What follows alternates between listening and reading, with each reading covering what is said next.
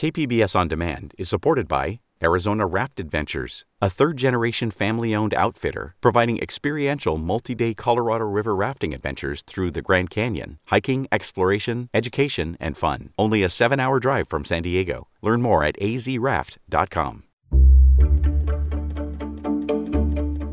Good morning. I'm Annika Colbert. It's Wednesday, July 7th, focusing homeless outreach in downtown. More on that next, but first, let's do the headlines.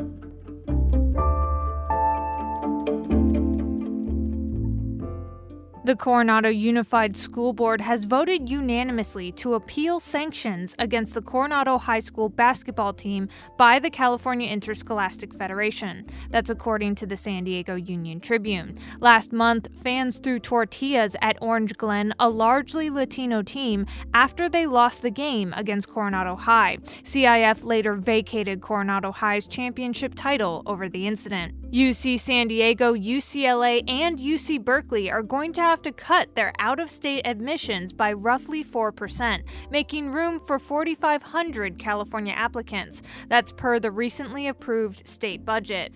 Gaurav Khanna is an assistant professor of economics at UC San Diego who is opposed to the new UC admissions order. More revenue from out-of-state students actually helps keep tuition levels low for in-state students, and so you get more in-state students actually coming to these universities. The state will pay $184 million to cover the higher tuition money that would have come from out-of-state students. San Diego County mountains and deserts are gonna get really hot this weekend, according to the National Weather Service. A coming heat wave is expected to put temperatures upwards of 119 in the deserts on Saturday and Sunday. For today, temperatures are in the low 90s to low 100s in the mountains and 90s to 100s in the desert. The county has 9 cool zone or air-conditioned locations open to the public. More information on cool zones can be found on the county's website. From KPBS, you're listening to San Diego News Now. Stay with me for more of the local news you need. KPBS On Demand is supported by the Museum of Contemporary Art San Diego, offering visitors to the La Jolla campus special exhibitions, collection galleries, coastal vistas, seaside dining, and more. mcasd.org. A national homelessness expert says San Diego needs to coordinate efforts among agencies and find more permanent housing solutions if it wants to see fewer unsheltered people on the streets. Those were 2 of 16 recommendations made after a 6-month assessment by consultant Matthew Doherty. The report comes as San Diego's unsheltered population is once again increasing. Mayor Todd Gloria says some of the consultant's recommendations are already being implemented or are included in the new city budget. Matthew Doherty is the former executive director of the U.S. Interagency Council on Homelessness, and he's the author of the new report on San Diego homelessness strategies. He spoke with KPBS Midday Edition host Maureen Cavanaugh about the report. Here's that interview. Mayor Gloria says he wanted a warts-and-all assessment from you on the city's approach to homelessness. So what are the warts?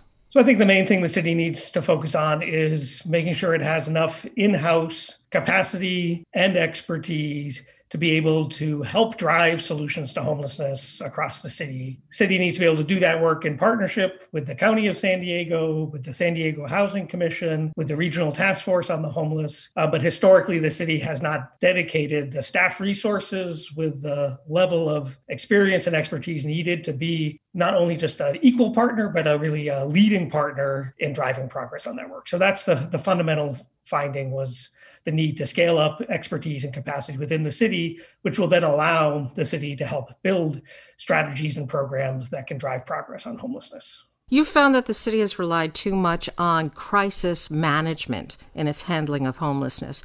Can you explain what that means? What I really wanted to encourage was for the city to focus on balancing the immediate response to homelessness, which can be done through outreach, can be done through emergency shelter and other crisis services, to better balance that with a focus on helping people exit homelessness and get people connected to permanent housing solutions.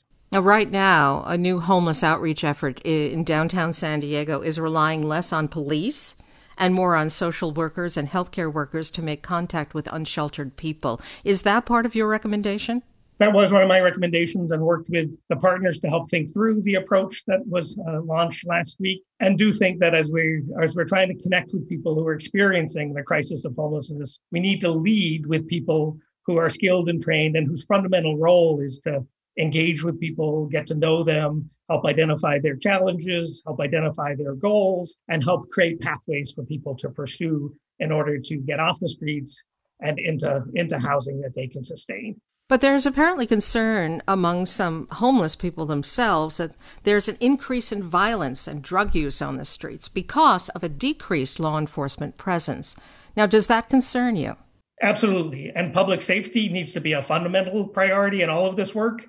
And for law enforcement, public safety and ensuring the safety of people who are experiencing homelessness and addressing the safety of people who are working with people experiencing homelessness should be the fundamental role of law enforcement within the system, is to focus on public safety while leaving the work of helping people exit homelessness and address their challenges, letting other professionals focus on that work. But public safety needs to be paramount and is a paramount concern for people who are experiencing homelessness themselves. One not surprising part of the report finds that we need more low-income housing available to decrease the homeless population. Any suggestions on how we make that happen?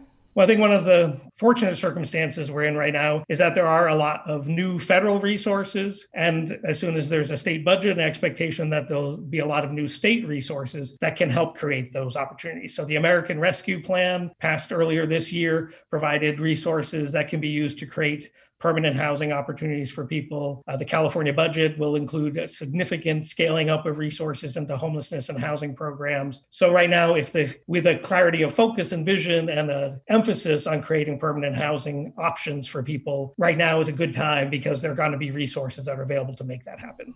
A lot of this report has to do with creating new city positions to coordinate homeless efforts, and some might see this as just creating new bureaucracy. How do you see a new department with new directors actually helping to make change on the city's streets? So, and I completely understand that concern. I do think there's maybe a parallel with you can't put a baseball team on the field and have 5 players and expect to be able to deliver what you want a baseball team to deliver. And I understand the Padres are doing pretty well this year. So really the goal here is to get the city up to a baseline of having an adequate team in place that can tackle the challenge that the community is facing. And what does that adequate team consist of?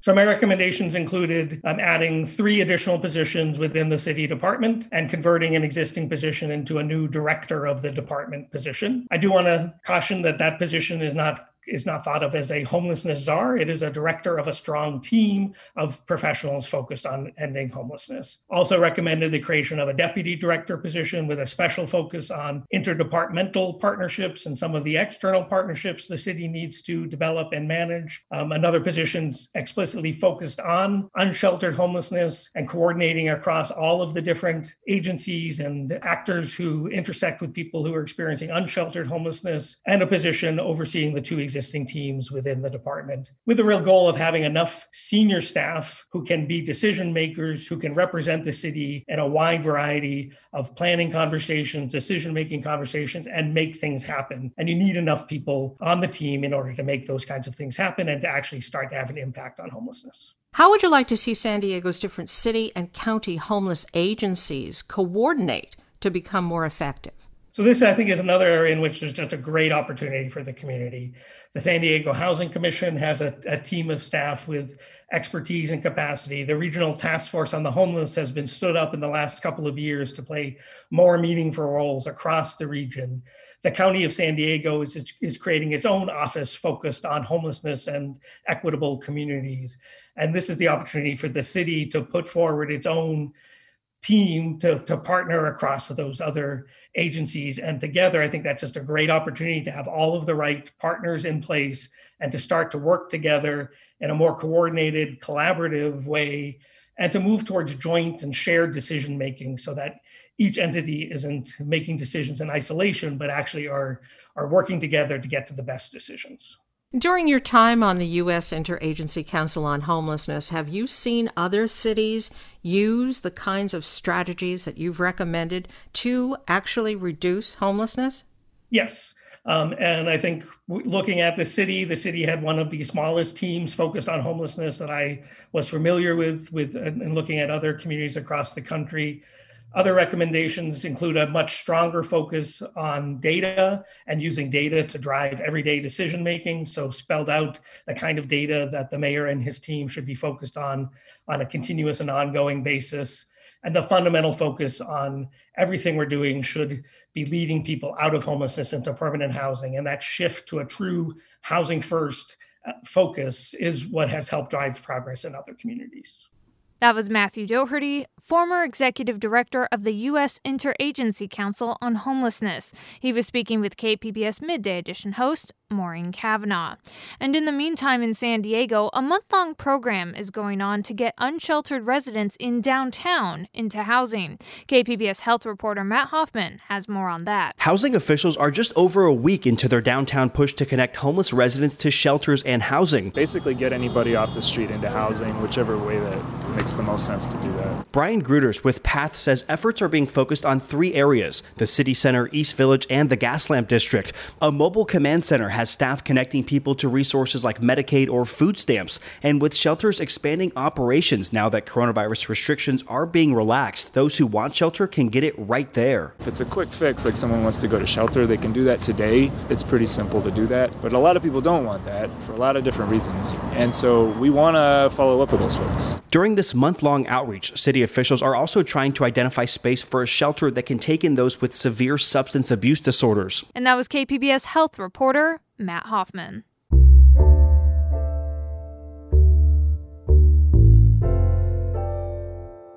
The San Ysidro Transit Center has been inadequate for years. Now, something might be done about it. iNewsSource reporter Jennifer Bowman has more. The southernmost trolley stop in San Ysidro is also one of San Diego's most popular. Our next and last station is San Ysidro. La siguiente y última estación.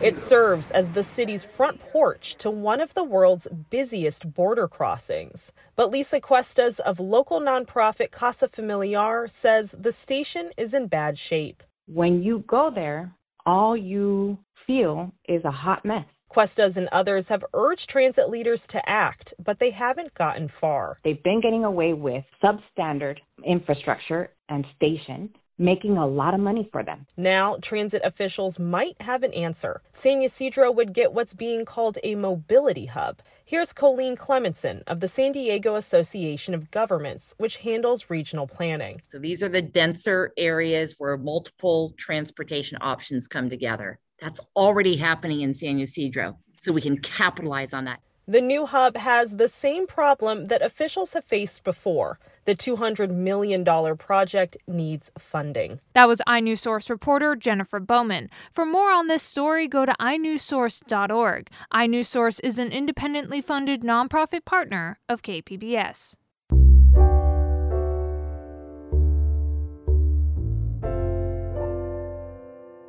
The Senior Center in Carlsbad is reopening after being closed due to the pandemic. KPBS North County reporter Tanya Thorne was at the ribbon-cutting ceremony. The Carlsbad Senior Center was closed to visitors during the pandemic. But inside, volunteers were still busy, making meals for the seniors that once attended the center on a daily basis. Over the course of the pandemic, the Carlsbad Senior Center made and distributed over 60,000 to-go meals. But today, preparations are underway for their first in-person luncheon. In-person bingo, classes, and lunches are back on at the Carlsbad Senior Center. The Senior Center is very special to everyone in this community. It has many programs for everyone. Patricia Meehan, the center's senior commissioner, has been going to the Senior Center since it opened. She had the honor of cutting the ribbon for the center's official reopening following the pandemic. We're open! I think the social part, seeing people, I think that's very important for older people, especially, to be able to communicate with others. Meehan's husband, Sherman DeForest, teaches a tech class offered at the Senior Center. People have Apples, they have laptops, they have whatever, and They come to us because their grandchildren can't always show them how to do things. City and Senior Center staff were present at the ceremony commemorating staff and volunteers for their work during the pandemic. Once we had to shut this center down, the volunteers that stepped up under the leadership of Kyle Lancaster ended up pulling together and delivering a whopping 61,000 meals during the COVID crisis. A project that will still continue after the center's reopening. Virtual classes will also be kept as part of the center's programs, giving seniors hybrid options.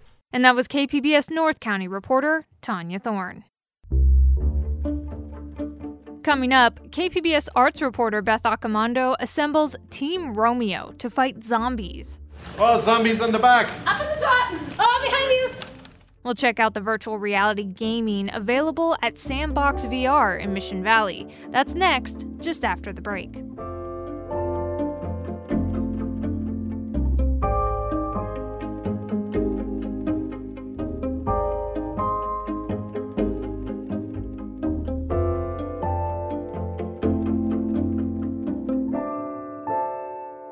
KPBS On Demand is supported by the Museum of Contemporary Art San Diego, offering visitors to the La Jolla campus special exhibitions, collection galleries, coastal vistas, seaside dining, and more. mcasd.org.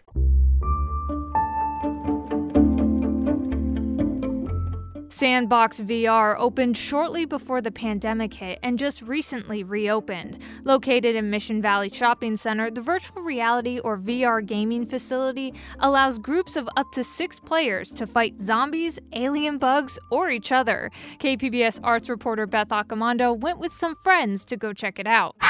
Not all businesses love to hear their clients screaming. So the screaming is basically our customers, enjoying themselves to their fullest. Welcome to Sandbox VR. So Sandbox is a fully immersive virtual reality experience. We offer 5 different experiences: Amber Sky, Deadwood, Curse of Davy Jones, Star Trek, and also our fight one, which is UFO. Our group opted for Deadwood Mansion. We dubbed ourselves Team Romero and geared up to battle zombies with the help of Sandbox manager Jordan Ewing. This is room 1. Each one of these rooms look exactly like this, maybe in somewhat of a different configuration. We do have the backpacks over here, and the backpacks is what powers the experiences. And then we have trackers. We have 4 trackers, 2 for your legs and 2 for your arms. And then we also have the haptic vest. The haptic vest is what's going to allow you to feel that in-game damage. So if your friend is shooting you, or if a villain is shooting you, or a zombie is hitting you and in your face, that's what you're going to feel. Go ahead and put on your Oculus and headphones, guys. It was a VR game. It was a horror experience where we got to shoot zombies and rats, lots of rats. I screamed a lot. My throat even hurt. Blanca Osario killed more rats than zombies. So I was the exterminator of the group because rats freaked me out and they were coming towards me and I was just like, no! It's on me! Jose Iturriaga was also on Team Romero. It's crazy how you actually get into the horror feel and you actually get freaked out about things that are coming at you. Viviana Grandal is an experienced gamer, but usually plays at home on a computer with a keyboard and mouse. This was my first fully immersive VR experience where I got to play with other players and see other players, and that part was so much better than just an alone experience with VR. Just being aware of your surroundings and your teammates and being able to heal each other, that was hilarious. Yeah, we died a lot. I'm dead! But a touch on the shoulder can revive a player. Touch my shoulder, touch my shoulder. Yeah. This was Gavin Bowles' first experience with virtual reality gaming. It was intense. It was very immersive, very realistic, and made my heart pound. As a concept artist, Iturriaga appreciated the game's design. The environment's so well done that you feel like you're in it. Totally immersive, the sounds, the feel. You get equipped with a haptic responsive vest, so when something's touching you or attacking you, you're feeling it, so it is completely immersive. It's cool because you get, a 360 view, so it's like you're really in that place. Oh, zombies in the back, upstairs. I like the fact that the zombies came out from different places. You have to be up at the top! Oh, behind you! On your feet the whole time, looking out. From the sky! All the entrances and the stairs. Upstairs! Stairs. It's fun. Behind you! Front door! They give you guns, so you get to shoot at stuff. Main entrance! I had 2 handguns, and I figured I could have a little bit more blast radius if I had 2 hands to shoot with than just one. It did start very slow, but once it gets going and they explain everything to you and you get everything all geared up, it's very fast paced. It starts off pretty manageable level, and it quickly picks up pace. You start getting more enemies, different mechanics, so you kind of have to figure out what's going on around you and be aware of everything around you. So it goes by pretty quickly, it escalates quickly. I think my favorite part would probably be watching the video afterwards. That video was so funny because you're equipped with all of your gear and you're seeing things, so you think you look pretty badass, and then you watch yourself and you're just kind of flailing around. Jose Iturriaga, aka Bats, was the team's MVP. Yes, I was pleasantly surprised about that because I did die a few times. But yeah, I guess that shotgun proved handy. So kudos to Team Romero for fighting off most of the zombies. For KPBS News, this is Bub the Untouchable. Beth Accomando. That was KPBS arts reporter Beth Accomando. Sandbox VR requires masks for non-vaccinated guests and sanitizes all gear between gaming sessions. And that's it for the podcast today. Be sure to catch KPBS Midday Edition at noon on KPBS Radio, or check out the Midday Edition podcast. You can also watch KPBS Evening Edition at 5 o'clock on KPBS Television. And as always, you can find more San Diego news online at kpbs.org. I'm Annika Colbert. Thanks for listening, and have a great day.